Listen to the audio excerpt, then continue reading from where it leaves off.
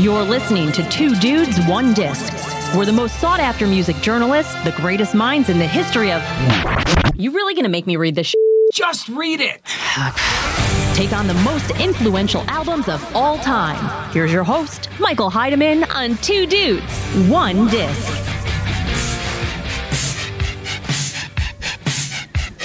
What's going on, everybody? This is your host, Mike Heidemann, for another exciting episode of Two Dudes, One Disc. Ooh. And I think you know what time it is.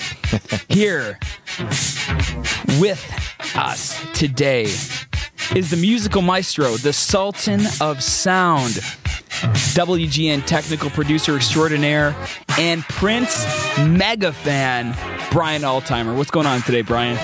Nothing much, man. Just grooving to the tunes here. You know, once I hear Prince, you know, I get going, man.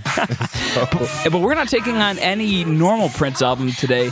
We're taking on the 15-track, exciting, the original tracks he put on. I'm glad it came out because there's been like one of those debates that happens amongst Prince fans and casual Prince fans on what he did and what he didn't do. So to me, this album, the originals, kind of solidifies and makes me win every argument I had with any person that claimed that was like a Prince fan. Yes, you mentioned the album, the originals. It came out on June 7th and it's going to be played to the 20th before receiving a physical release via Warner Brothers on June 21st. But you're exactly right. No one knows how much of an impact Prince had on the music industry. And when people listen to Prince for the first time, they go, okay, When Doves Cry, I get it, 1999. It's a great singer, great guitar player. But nobody knows how great of a songwriter he truly was. And this kind of dives into that, right? Yeah, like Sex Shooter. For those of you that seen Purple Rain, you know pretty much the background of it. But for those of you that never seen Purple Rain or never heard this particular song, this song was originally a demo by Prince. And when you hear the original version of it, it's actually the exact same song. It's just Prince's voice on it, which is actually pretty cool. So when you hear that original track, and you know there's little like differences as far like if you're a musical producer, you hear like a different reverb, but it's pretty much the same track, which is really good. And it just reaches it, to me it was one of those things where I'm like, this dude was cold. I like it. So, yeah, I mean, I really love it, and I like the fact that that it's the first track that the minute you pop the CD in, or if you download the album, that's going to be the first thing you hear is the original Prince track. So, yeah, definitely check that track out. Yeah, it's really cool what he does. And just so everyone knows on this podcast that they're listening to it, I love this song. I love how it jumps into the funky beat. You can feel the 80s Prince right from the get-go. On this podcast, though, we do have some covers. We do have some of the semi-original songs where he is giving it to other artists to sing. So don't think that you're listening to the perfect original track list. We needed to mix it around a little bit because I don't have title is basically what happens. I'm breaking the fourth wall. I don't have it.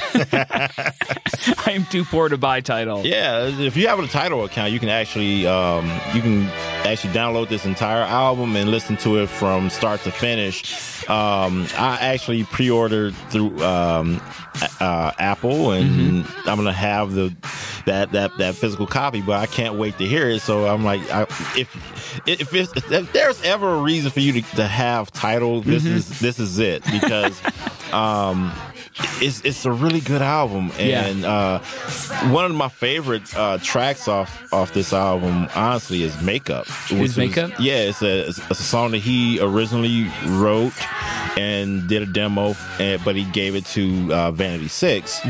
And the track itself, the backing track, is pretty much the same, but you just hear Prince's voice on it, and it's pretty cool. So I like that track a lot. Another track that I really am fond of is Manic Monday. Everybody knows the Bangles version of Manic Monday, but nobody really heard the Prince version of Manic Monday. There's been like a bootleg version that's been going around for years of Manic Monday, but it was really dirty. You couldn't really, like, you can tell. Just like a Monday, like a really dirty track. Yeah, it was really dirty and muffled. You can barely hear Prince, but this version that's on the originals, you hear Prince in all of his glory, and Susanna Hoff, who's the guitarist for the Bangles. I mean, there's really no difference in the track, you know. So when you hear Manic Monday, like, it's so good. Yeah, well, let's not skip too far ahead. We don't want to give everything away just yet. That first song, Sex Shooter, recorded in Prince in 1983, appears on Apollonia's Apollonia, which came out in 1994. Apollonia 6 is the name of the album that it came out on in 1984. Now, this next song, it's Jungle Love. I love the name of the song. Yeah. But the only track that I could find is by Purple Rain, which is a Prince cover band. So let's just take a quick listen, and I apologize to all the real Prince fans out there for this. Now, Brian, as we're watching this video on YouTube right now to find this song, what do you think of the look of this cover band? Yeah, you know, they got the music down, but that's no Morris Day right now. So this song, Jungle Love, it recorded by Prince in 1983, appears on Time's Ice Cream Castle in 1984. So these were quick turnarounds with these songs. Yeah, because, again, Prince, he composed, he arranged, and wrote all these songs, and the song was pretty much done. And he'll just, you know, in Minneapolis back in those days, like, it was a small camp of musicians, so everybody knew everybody. So it's not that odd for somebody to be like, "Hey, this song doesn't work for me. Here you go." And that's basically what happened with the Time and Prince. You know, and in the Purple Rain movie, you know, they were like rivals, but you know, in real life, they were actually, you know, friends, and they actually liked each other. So they passed tracks along, and Jungle Love is a really good example of that friendship, because when you hear Prince's versions of Jungle Love, it's the exact same track, but you know, the Time, they were their own band, so yeah, they played the instruments, but it sounds exactly the same, you know, so that's pretty cool. You know, aren't the Time going on tour again pretty soon, too? Because I remember hearing something about the fact that they were selling the tour as in, hey, you know, the Time is just as good of a band as when Prince was there as it wasn't, because there were times when Prince would go off stage for like 8 minutes at a time to take a breath, and the band would still keep going, and you'd still be listening to a Prince song whether he was there or not. Yeah, I mean, the Time, they were recently here in the Chicagoland area. They played the Horseshoe, I think, not too long ago, and I didn't get a chance to see them as I was working, but as always, yes. Yeah, always working. But yeah, they're phenomenal in their own way, and they had and two former members of the Time, Jimmy Jam and Terry Lewis, for musical old heads out there. They went on to produce more acts. You may have heard of Janet Jackson. I've heard her. She's good.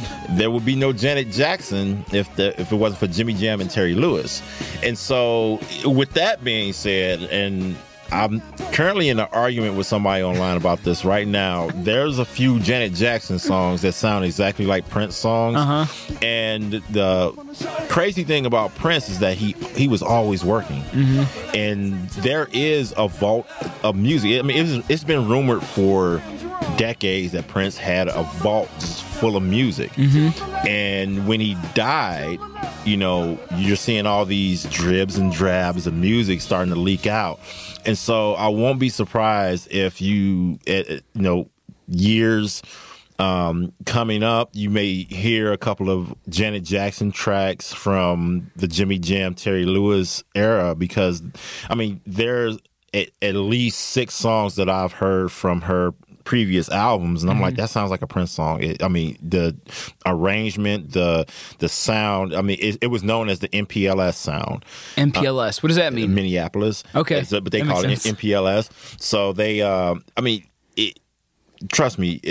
I guarantee you, within the next 5 years, there's going to be more Prince music that comes out that he wrote and performed, because there are a couple of tracks that I thought would definitely make this album, but it didn't. Okay, and so I'm really surprised. But when an artist of that caliber dies, they're gonna, these record companies are gonna milk it as much as they can. I mean, think about it. With other bands or other artists, when they pass on, they release more and more music as time goes on, and the diehard fans like myself. Even though we may own every bootleg, because I was that guy that had pretty much everything Prince came out with, even the crappy stuff, because everything Prince didn't shine. I went and bought it. Yeah. So yeah.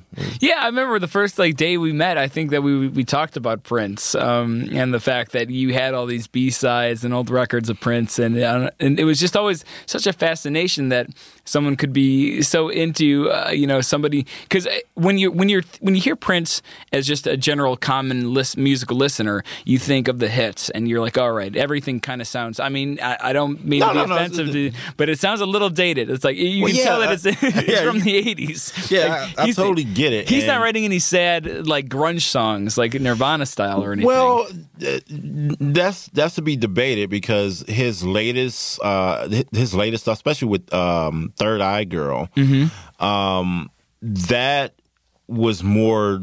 Now I don't want to say grungy, but it was more just pure rock and roll. Yeah. If you were to, in the Lenny Kravitz sort of way, but I think Lenny Kravitz tailored his sound, at least the guitar aspect of Prince. So when you hear Prince's latest stuff from, I'll say there are a few albums out there. Chaos and Disorder is one that jumps out to me. If you want to really hear just rock and roll Prince, anything from the Third Eye Girl. I mean, they were like a pure rock band, and a few of his early tracks, they didn't work back in the early 80s, and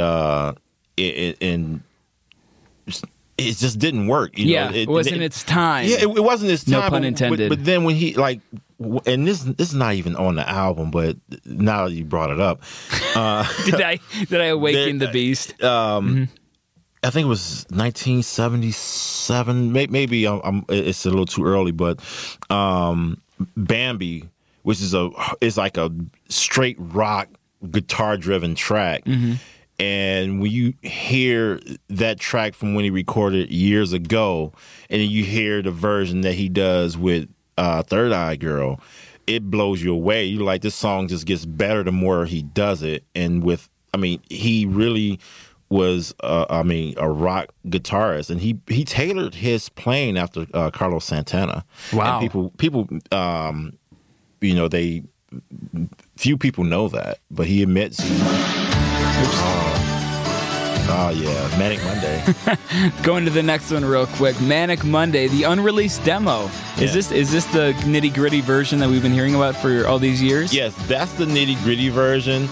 And honestly, this version is a little faster because he recorded it. Yeah,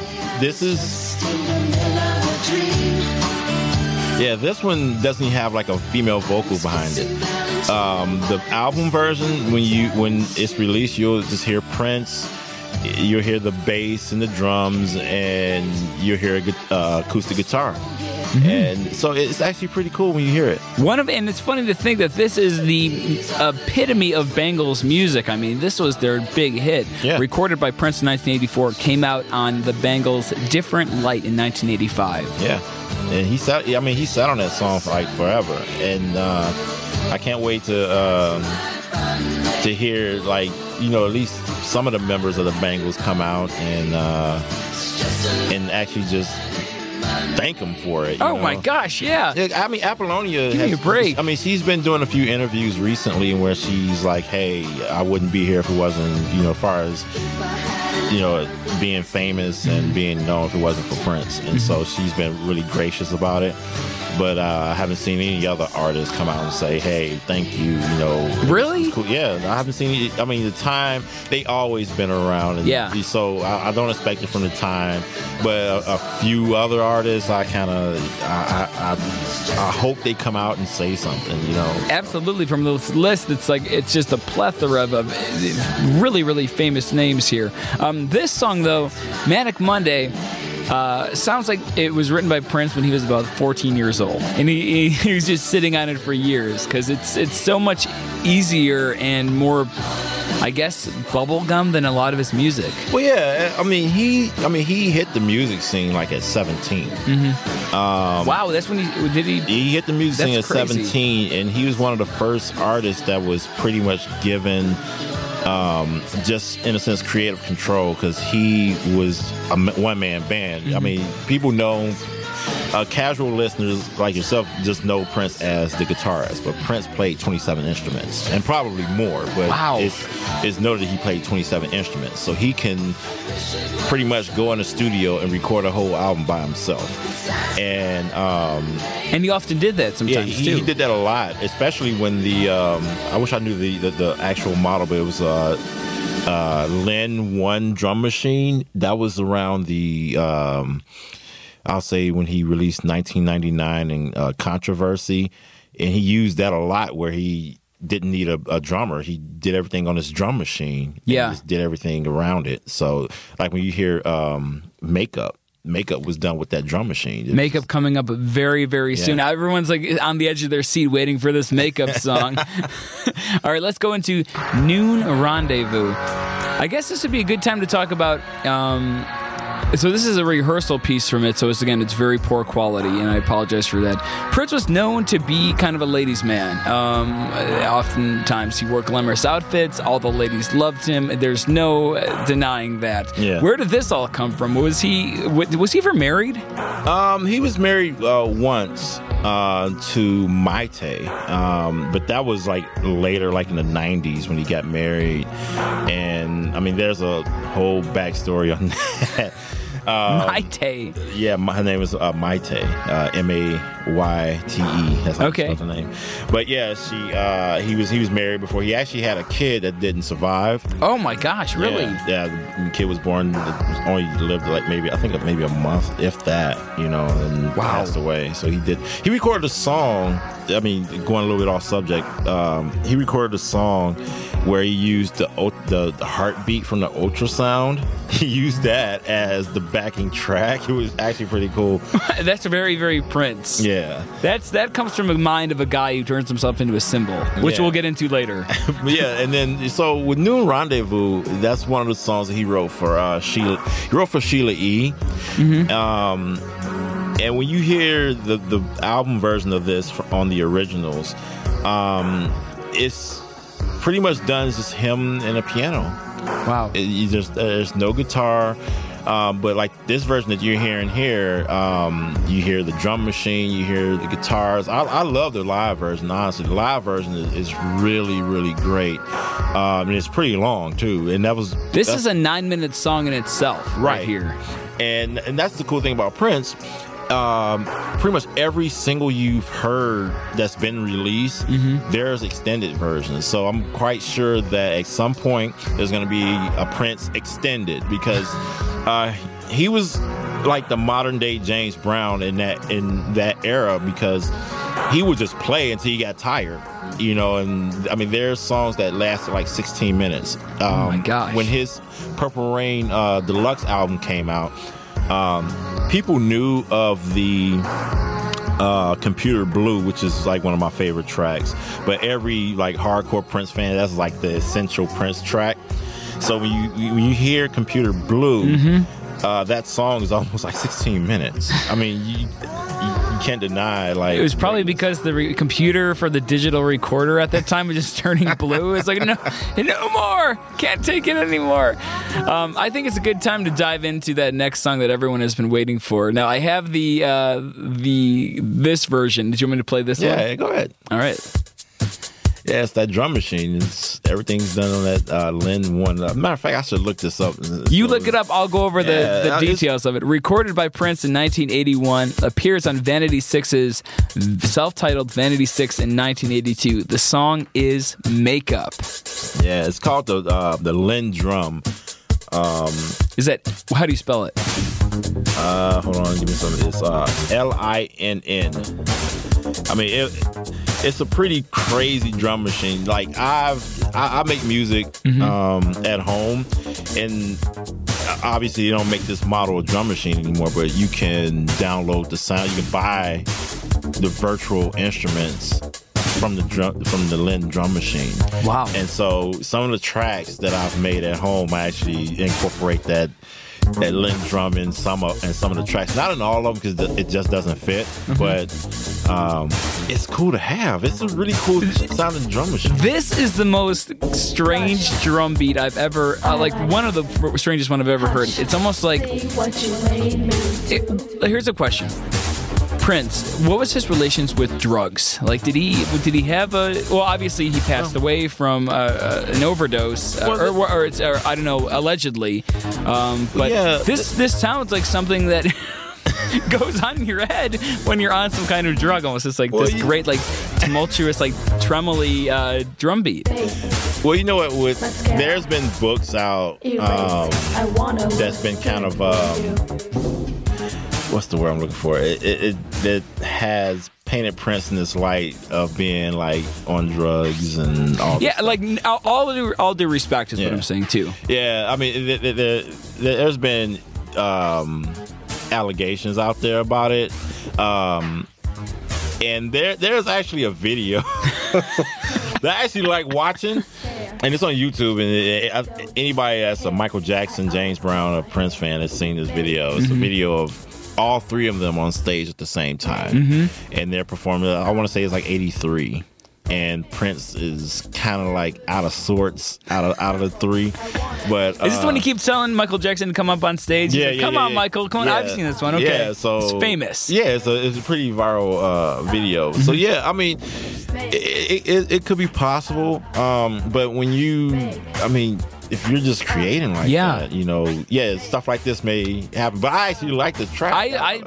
No, this track it's awesome, but it's just like it's so cool because you think of everything kind of in black and white, and this thing is screaming purple. I mean, this is a funky beat that he creates, and just to work with the manipulation of sound the way he did, this could be big in 2019. I mean, when I said that a lot of music didn't stand the test of time, this is straight up like Yoko Ono. Yeah, I like this track. Yeah, this track is pretty catchy. I like the little synth bass part. It's really simple. It's not a lot to it, but you get caught in that drum beat and that bass line. So, I love it. Yeah. No, it's cool. Let's listen to it real quick. If I wear a dress, he will never call. So I wear much less. I guess I'll wear my camisole. Make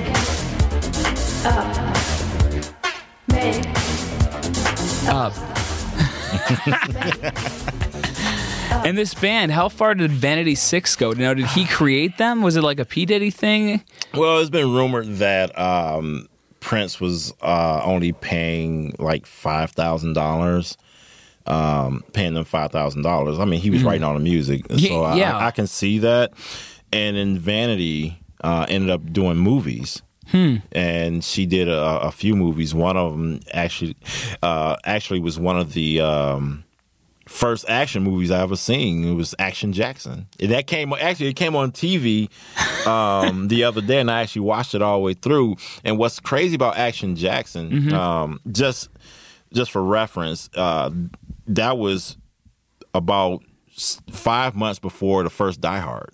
And pretty much every actor, excuse me, every actor that was in Die Hard minus Bruce Willis, like all the henchmen, the famous henchmen in the Die Hard was in Action Jackson, which is actually really they just kept on working. They didn't even change their clothes. They're just like, we're good to go. Yeah, I mean, she did a couple of movies. She did The Last Dragon, Berry Gordy's. If for those of you that remember Berry Gordy, Motown mogul, he had a film studio, and The Last Dragon was his big hit.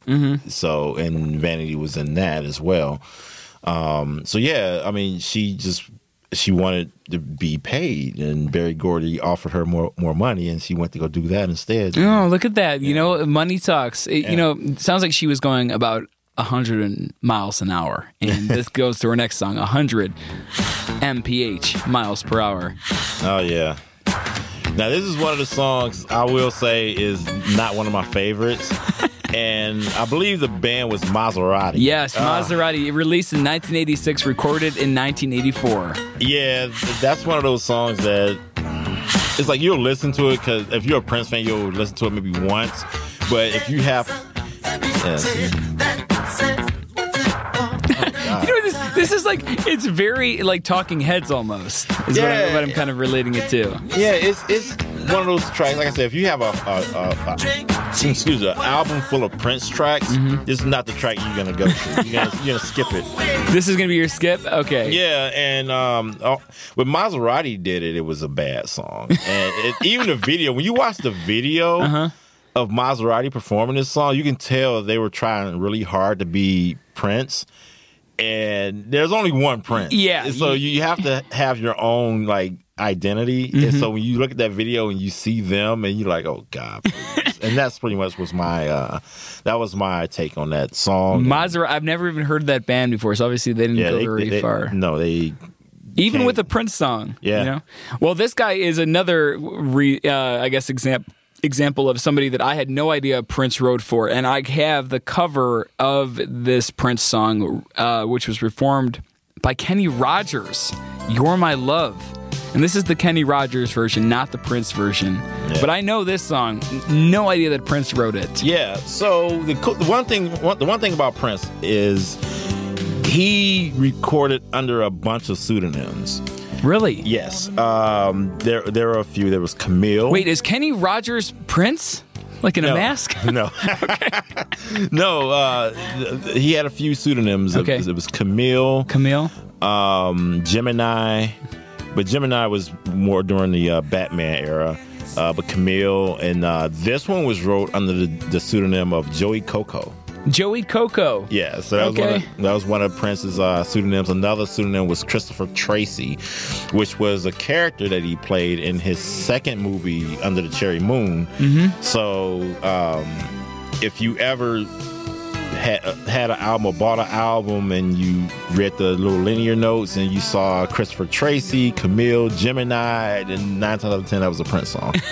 It's funny you say that. I mean, your immense knowledge of Prince is just overwhelming for somebody like me. I scroll down, of course, written by Prince under the pseudonym Joey Coco. Yeah.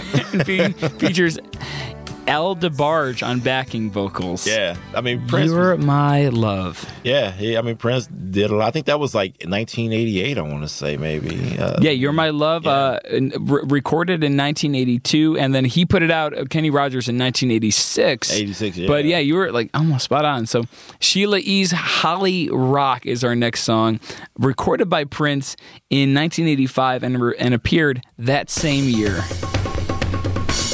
Yeah, this is a very drum-driven track.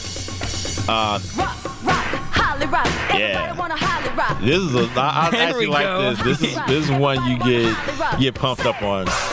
And what I like about this song is Sheila E. is a great artist in her own right because she's a drummer, and he's toured with her. He's taken her on tour, and she, especially like in late 80s, it was kind of like with him, like as far as like touring, you know, when I think it was his fourth movie, No, third movie was Sign of the Times. Okay. She was featured a lot in that. And Sign of the Times was basically just like a live concert movie.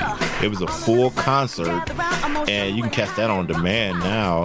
Wait, what was it called one more time? Sign of the Times. Sign of the Times. Yeah, so it's a full-length concert movie, and many people argue that was his best album. I want to say that was probably the first double disc CD. I think maybe. Wow. Maybe I don't quote me on that.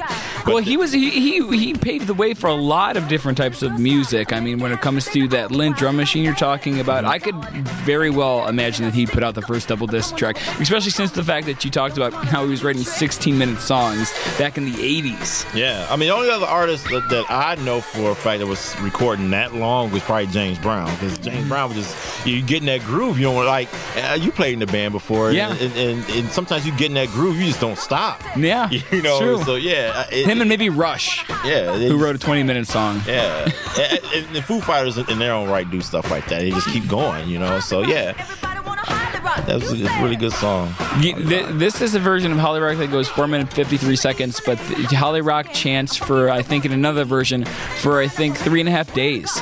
It just keeps going and going and going. All right, let's dive into the next song real quick. We have, what do we got on our list here? With Holly Rock, and then Baby You're a Trip, recorded by Prince in 1982, appears on Jill Jones in 1987. And this is the cover by Jill Jones. So when I'm guessing people came to Prince a lot of the time when they said, hey, we have this artist, Jill Jones. She has a great look, enormous hair, equally enormous forehead, it looks like. Lots of makeup, but she doesn't have any great tracks. Prince, what can you do? And then he goes, here is my gift to you, almost. Well, yeah, I mean, I'm almost certain that's one of those things that happened. They probably were label mates, because I'm thinking they were, at that time, he was with Warner Brothers. And what was the release date on that again? This was released on 1987, so this sat around for 5 years. Yeah, so those of you that know that the famous battle with Prince over his masters and all that stuff. So she probably was a label mate with Warner Brothers, and he's like, hey, you know, toss her a track. Yeah, you know, and that's one of the ones he gave away. Yeah. know? To a very, very young girl, Jill Jones. I don't know if I've ever heard any other tracks by her besides that one. Yeah. This next song is The Glamorous Life, recorded in 1983. Appeared on Sheila E.'s The Glamorous Life in 1984. Yeah, now this is an essential Prince track, because there's so many different versions of this song. There's so many mixes of this song. You can listen, like, you can go to any dance club. At some point, this song is going to come on. It may be a remix, but you're going to hear this song somewhere. The cool thing about this song is that the backing track that you're hearing right now is the exact same track you're going to hear on this album. Really? Yeah. And then as far as the vocals, the Sheila E. version. Yeah, so when you hear it, you're going to hear Prince's voices. You're going to hear his voice in the Sheila E. version. You're going to hear it, but it's going to be really, like, low. Okay. But you're going to hear more of Sheila E. And that's the cool thing about this song, because it's pretty much the exact same song. So, for people that knows about this song or has heard the song, when you hear it on the originals, you're gonna be like, oh, I heard the song. You know, so I mean, it's cool to hear this Prince by himself. Yeah, it is. But it's the same song. As a producer, because you're a producer and you produce a lot of your own tracks and beats, did he do a lot of production with his work? Like, was he behind the board, or did he have like a go-to person, like a Bernie Taupin, like Elton John? He had very few people, but for the most part, it was all him. And that was one of the phenomenal things and innovative things about Prince, because, like I said, when he was 17, he didn't want anybody going in there and tinkering with how he put it out there. Yeah. He can do it all himself. So he actually was able to do that. Okay. So that was cool. Weird. No, I love learning more about him, because, man, And we're looking at him in his almost like famed photo of him in that flowy white shirt right now. They call it the puffy shirt from Seinfeld. The puffy shirt. He's got the puffy pirate shirt on, carrying like a single, like, what is that? Like a rose or a daisy or something. The Purple Rain era. That's like classic. So you're saying he changed his outfits depending on the era that he was like working with. So he did a lot of purple one year. I remember like around like the early 2000s when he was performing at the Super Bowl, it was a lot of purple. Purple Rain was a lot of like white flowy shirts. Mm-hmm. Near the end of his career, it was a lot of like leather, tight leather. Well, that's when he was doing like the more hard rock stuff with Third Eye Girl. Mm-hmm. So he was a chameleon as far as his whole style. Because when if you start in the 70s, it was more like he was more risque. He was wearing a trench coat with Speedos. Really? He have a trench. Wait, trench coat with the Speedo on underneath, or like a look up Prince in the Speedos, and you'll see that he had like a brown trench coat with Speedos and leather boots, and so that era right there.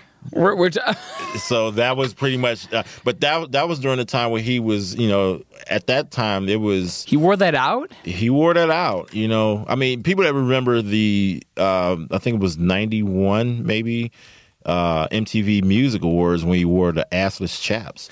And he was playing guitar, and then he turns around. It was the song called Get Off, and there's a line. Okay, I just pulled up a photo of it, and I do not remember this performance. So the story behind that was it was a song called Get Off, and in the line where he's actually rapping, and that's the Prince I hate. I hate Prince rapping because he can't rap. Okay. There's some things you just can't do, and there's some things you just can't unsee, and that's going to be one of them. And so at one line he says, "Move your big ass around this way." So he turns around, and then all you see is assless chaps. So he basically just mooned the entire country. So that is, oh my gosh, let's just move on to the next song. The next song, Gigolos Get Lonely Too, and this is the version by The Time. Oh yeah. It recorded by Prince in 1982, and on The Times, What Time Is It in 1982? Yeah, it's that drum machine again. Yeah, so I don't think anybody would use the drum machine as much as they do today if it wasn't for people like Prince showing them how it was accurately done. Yeah. Now the cool thing about this song, the exact same track. Yes, you've heard of my reputation. And the exact same way it's sung is the same way Prince sings. It's just Prince's voice. So when you listen to the originals, it's just cool to hear Prince's voice, and like I said, it solidifies any argument that says Prince didn't write all this stuff. So that's the cool thing about this song. I love it. I love when he hits those high notes too. It's just smooth like butter. The next song is Love Thy Will Be Done. Oh God, yeah. So this is one that where does this go on the Prince Richter scale? Are you staying at the concert, or are you going to the bathroom getting a drink during this song? I might be going to go get something out from the concession or something. I remember this song. I think it was like the 90s. This was released, and it has that 90s. Oh my gosh! Yeah, it has is this him singing? Yeah. Wow. And that's like Madonna. Yeah, this is the version you hear on the originals.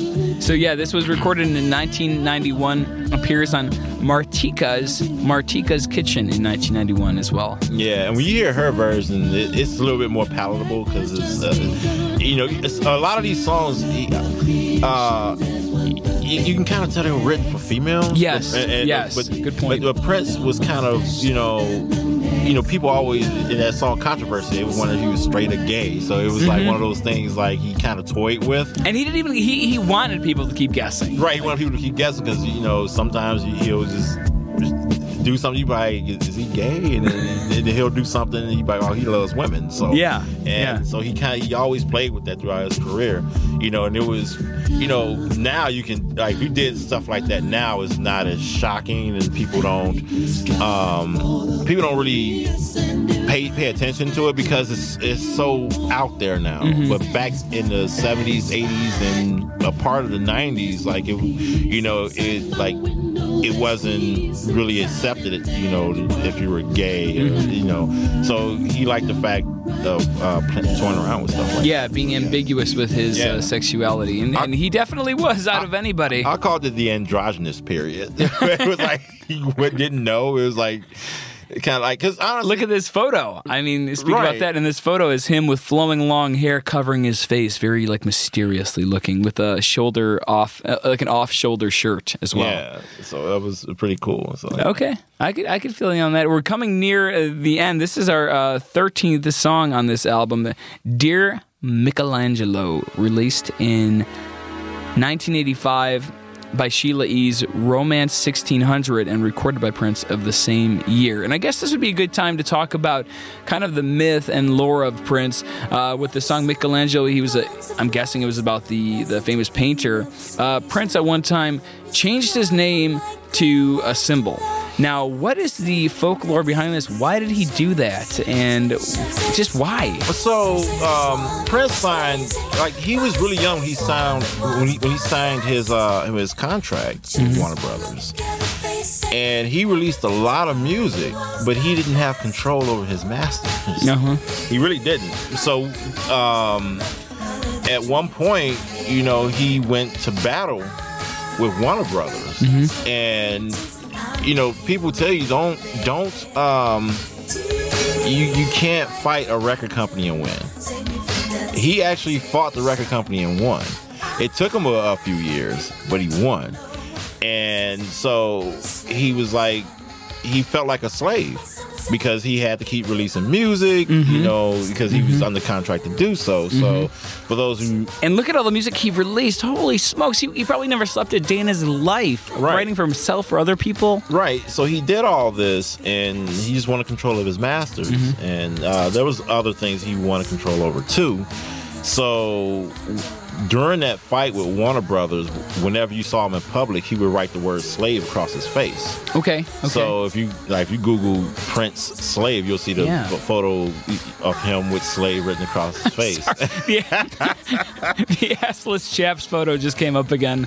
Okay, I'm going to look that up right now. So he felt like he was a slave to this the record company. This company. Oh yeah, I see it right there, right on the side of his cheek. Yeah. So whenever you saw him in public, he would have that, and so because he wanted to go a totally different direction musically too, because I think around that time he found God and he wanted to do more spiritual tracks. Because honestly, throughout his career, like, he always kind of teetered sex and religion.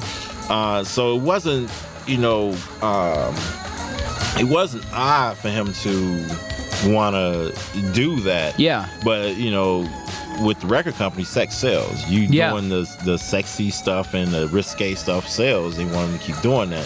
So when he eventually won, he released a 3-disc compilation album called Emancipation. And the album cover was just a photo of a guy breaking chains. And that pretty much had songs that he always wanted to do. It featured a few covers on that album. But I think that's when you saw, like, the real Prince fans that stuck with him, because a lot of the people that thought they were Prince fans, when he started releasing the stuff that he wanted to do, they kind of dwindled away. The hardcore Prince fans, they stuck around.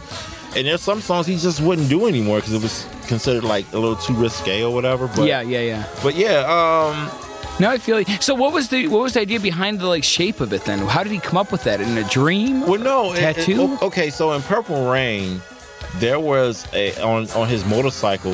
There's a symbol on his motorbike, and he calls it the love symbol. It's like a symbol between male and female, but it's kind of like meshed together. Okay. So that's what it's known as the love symbol. So So when he first changed his name to that symbol, people didn't know what to call it, and so people were just calling the artist formerly known as Prince. And even in print, it was hard to even mention him because it was like, how do you write his name? Yeah, yeah. But somebody came up with a way to write his name. It was you would have the symbol for the sideways V, the plus sign, and the circle. That's how you typed his name back in the day. We read about him in print. So, yeah. I remember when he did that, it was all over MTV News. I remember Kurt Loder and all those old guys. They used to their mind would explode the day that Prince wanted to change himself into a symbol. It was so cool. It was so like on edge. And now you think that people do that all the time. It's like, rappers spell their names with exclamation points and dollar signs all the time. But back then, no one did this. No one. Yeah. He, like I said, he paved the way for a lot of people, like, as far as how music is done on the internet.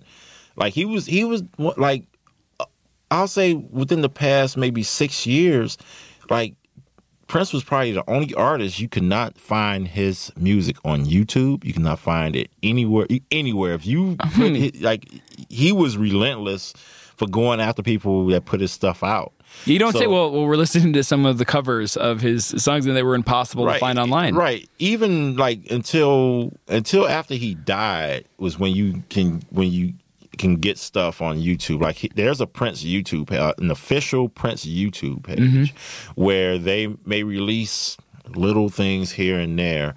And even then, if you put up a Prince video or a Prince song on YouTube or try to post it online somewhere, they're coming after you. I love it. I love his theme.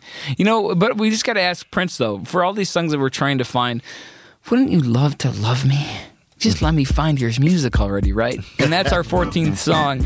Recorded by Prince in 1981, appears on, is it Tia Savelli's? Tia Savelli's, yeah. 1987, Tia Savelli. Okay, now this is more funky. This is him breaking out late 80s, little Huey Lewis and the News kind of vibe, I feel like. Yeah, this one kind of has that sound that like it was recorded in 81, I can kind of tell that it was recorded in 81 just by the instruments that he's using. It's kind of like the Rhodes, like keyboard, like the old Hammond kind of sound that you get where you're just trying to make it funky, but it's just an organ. Yeah, but in those times, that's all you needed. Yeah, to make it happen. I dig this song. He recorded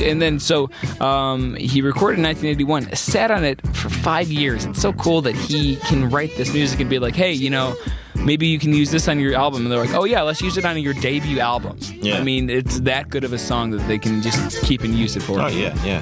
Funky overlaid vocals. I love what he does with the bass line. The bass doesn't quit on Prince albums. That's what I've been finding. Like a lot of times today, you don't hear bass. It's just dun dun dun dun over power chords or over a rap song is great and it's just over the beat. But with Prince, he layers it into a song to make it kind of like a little what is it? Funky. Like a funky, like patterned blanket, I guess. Prince was funky. Let's go into our last song on the album. This is the most well-known song by far. The folklore is there. Everyone loves this song.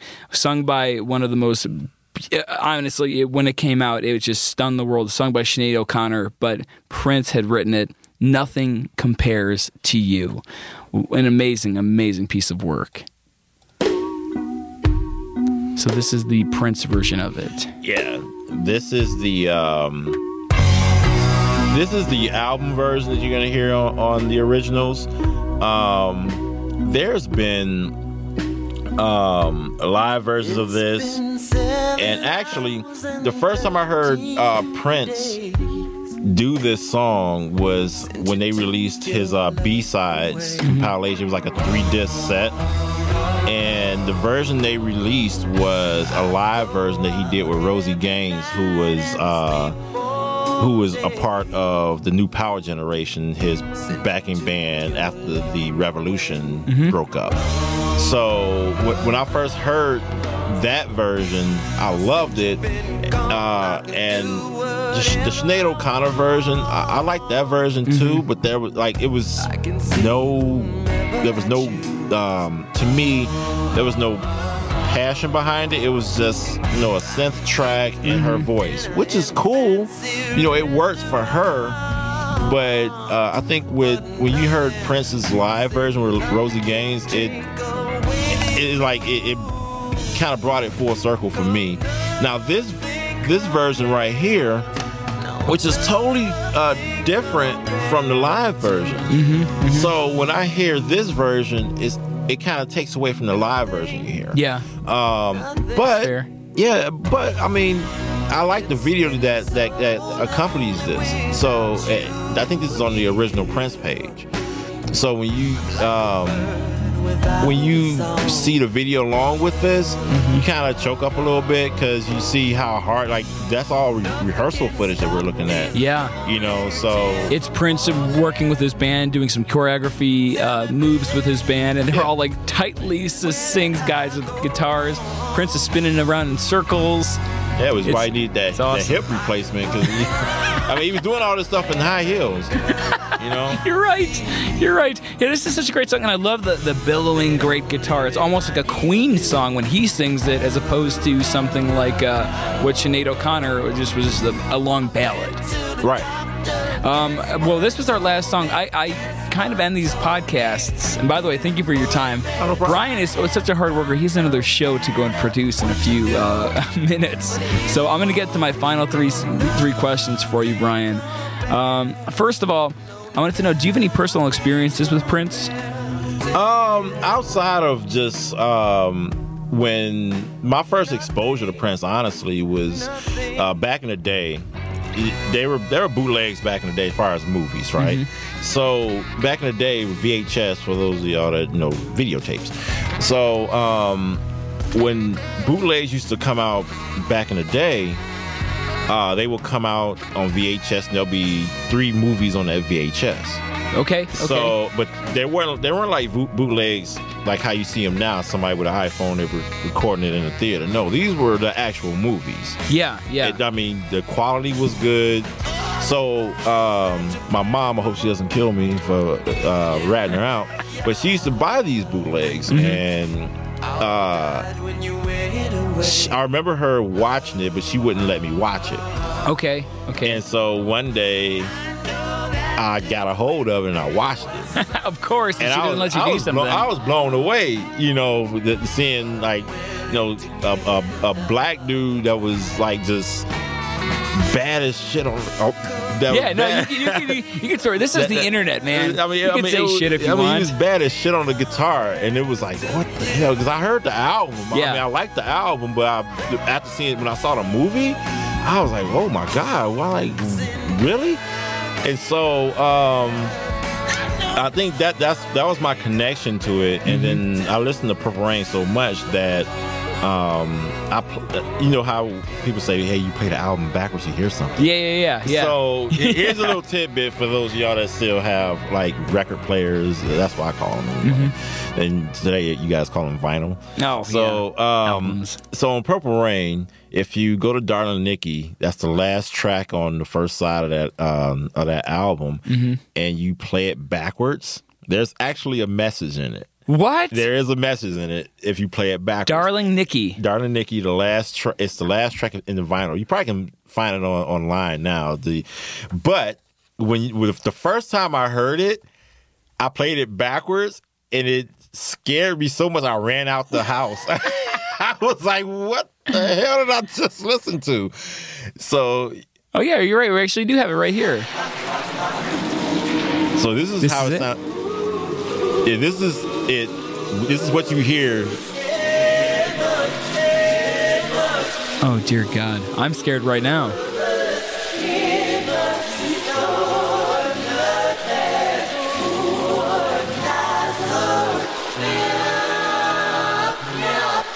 Pretty short.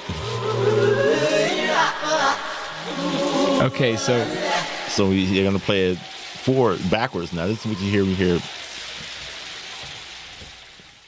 No, Brian, hold on to your seat. This might bring back some bad memories. Hello, how are you?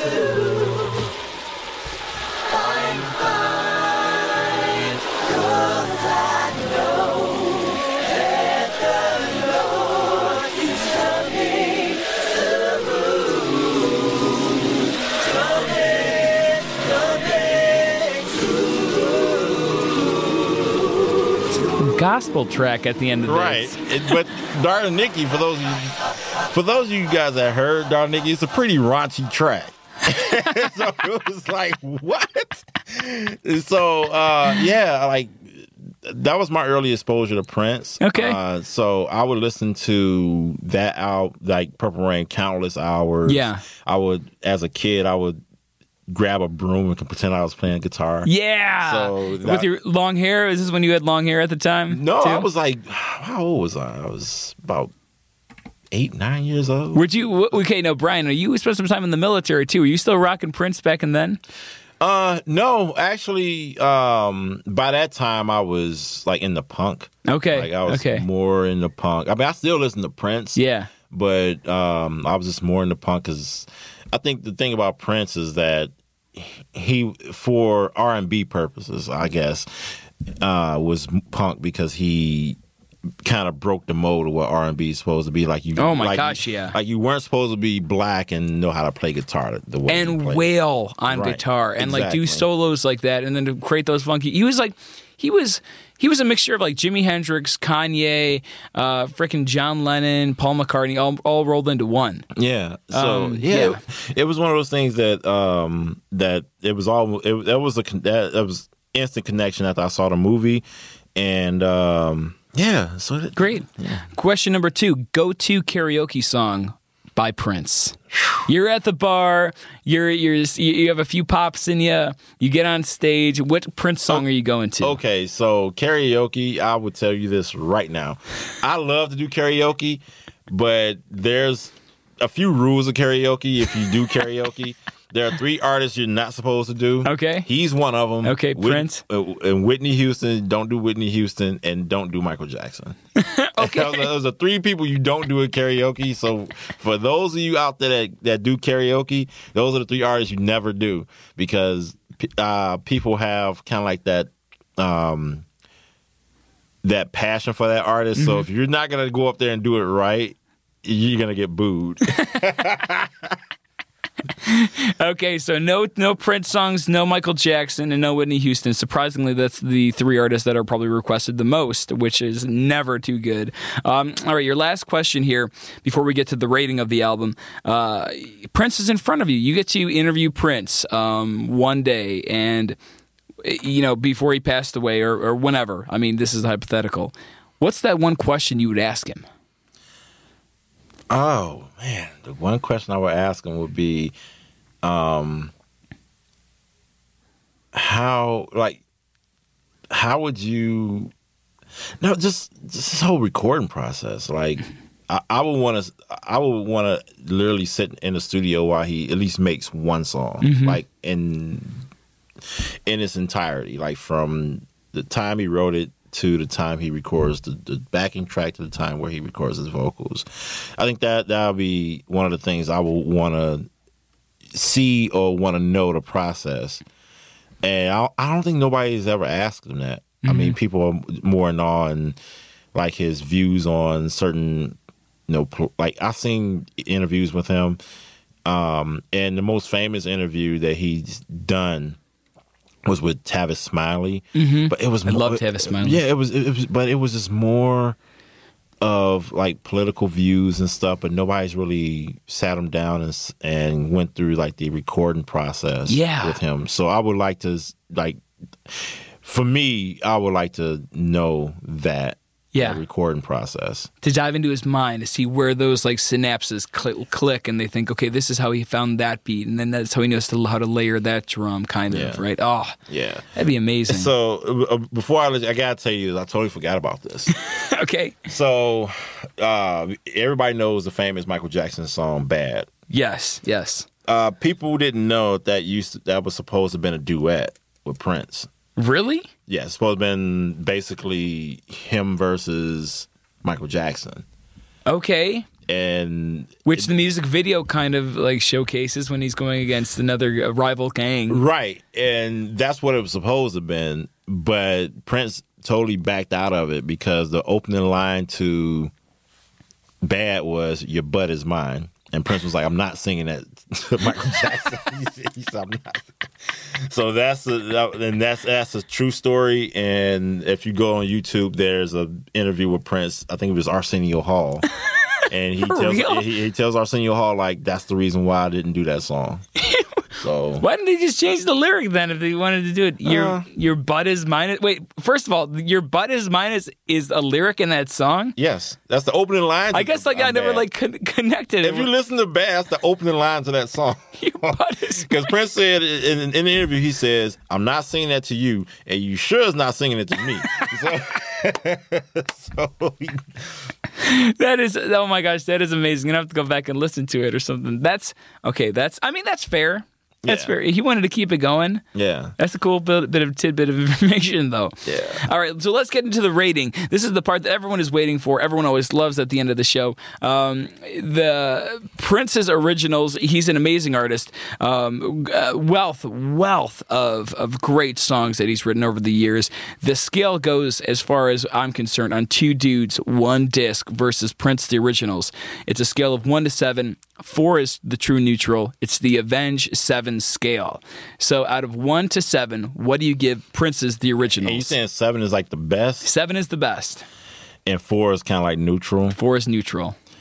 I would have to give it like a 5.5. You're going to, as the biggest Prince fan ever, you're going to give it 5.5. And this is my reason behind it. Okay. And I'm just speaking for me. I gave it a 5.5 because, like, I like the tracks that are on it. And I get to hear why he didn't do those songs originally, because not all of them are good. And a true Prince fan is not going to be like, everything he did is magic. Yeah. You know? So some of the songs do fall short.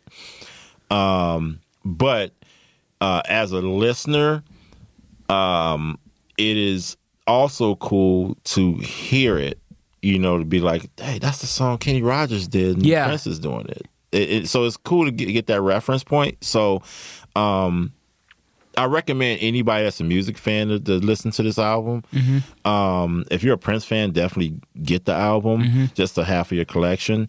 Like I said, there's going to be many more of these originals. I'm almost certain there's going to be a lot of these originals because the dude has a vault.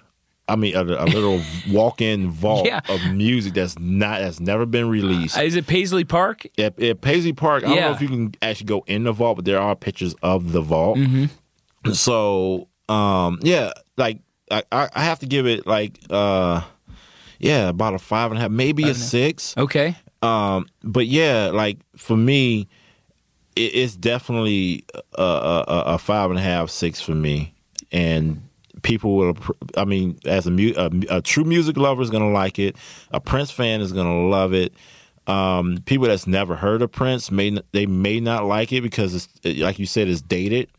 So it's pretty cool. Okay, I know. I totally dig that.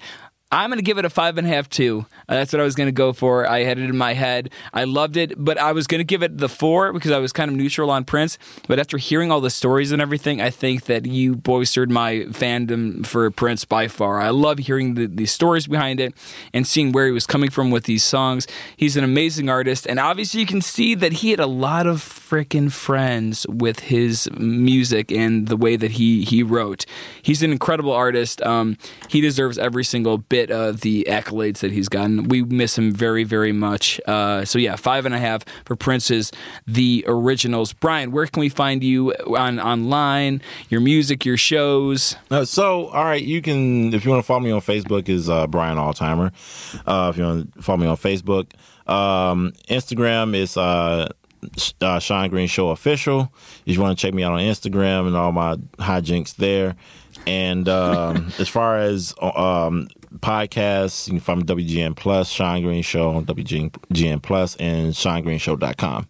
Great. Hey, Brian, thank you so much for joining us. And by the way, if anybody wants to have a great time, follow Brian on Facebook. It's some of the funniest stuff you'll ever see in your entire life. Oh, yeah. It's amazing. You got to have a Twitter, man. You got to have your own show or something. It's so good. Yeah, my hijinks on the red line. Brian, thanks for joining us here on 2 Dudes, 1 Disc.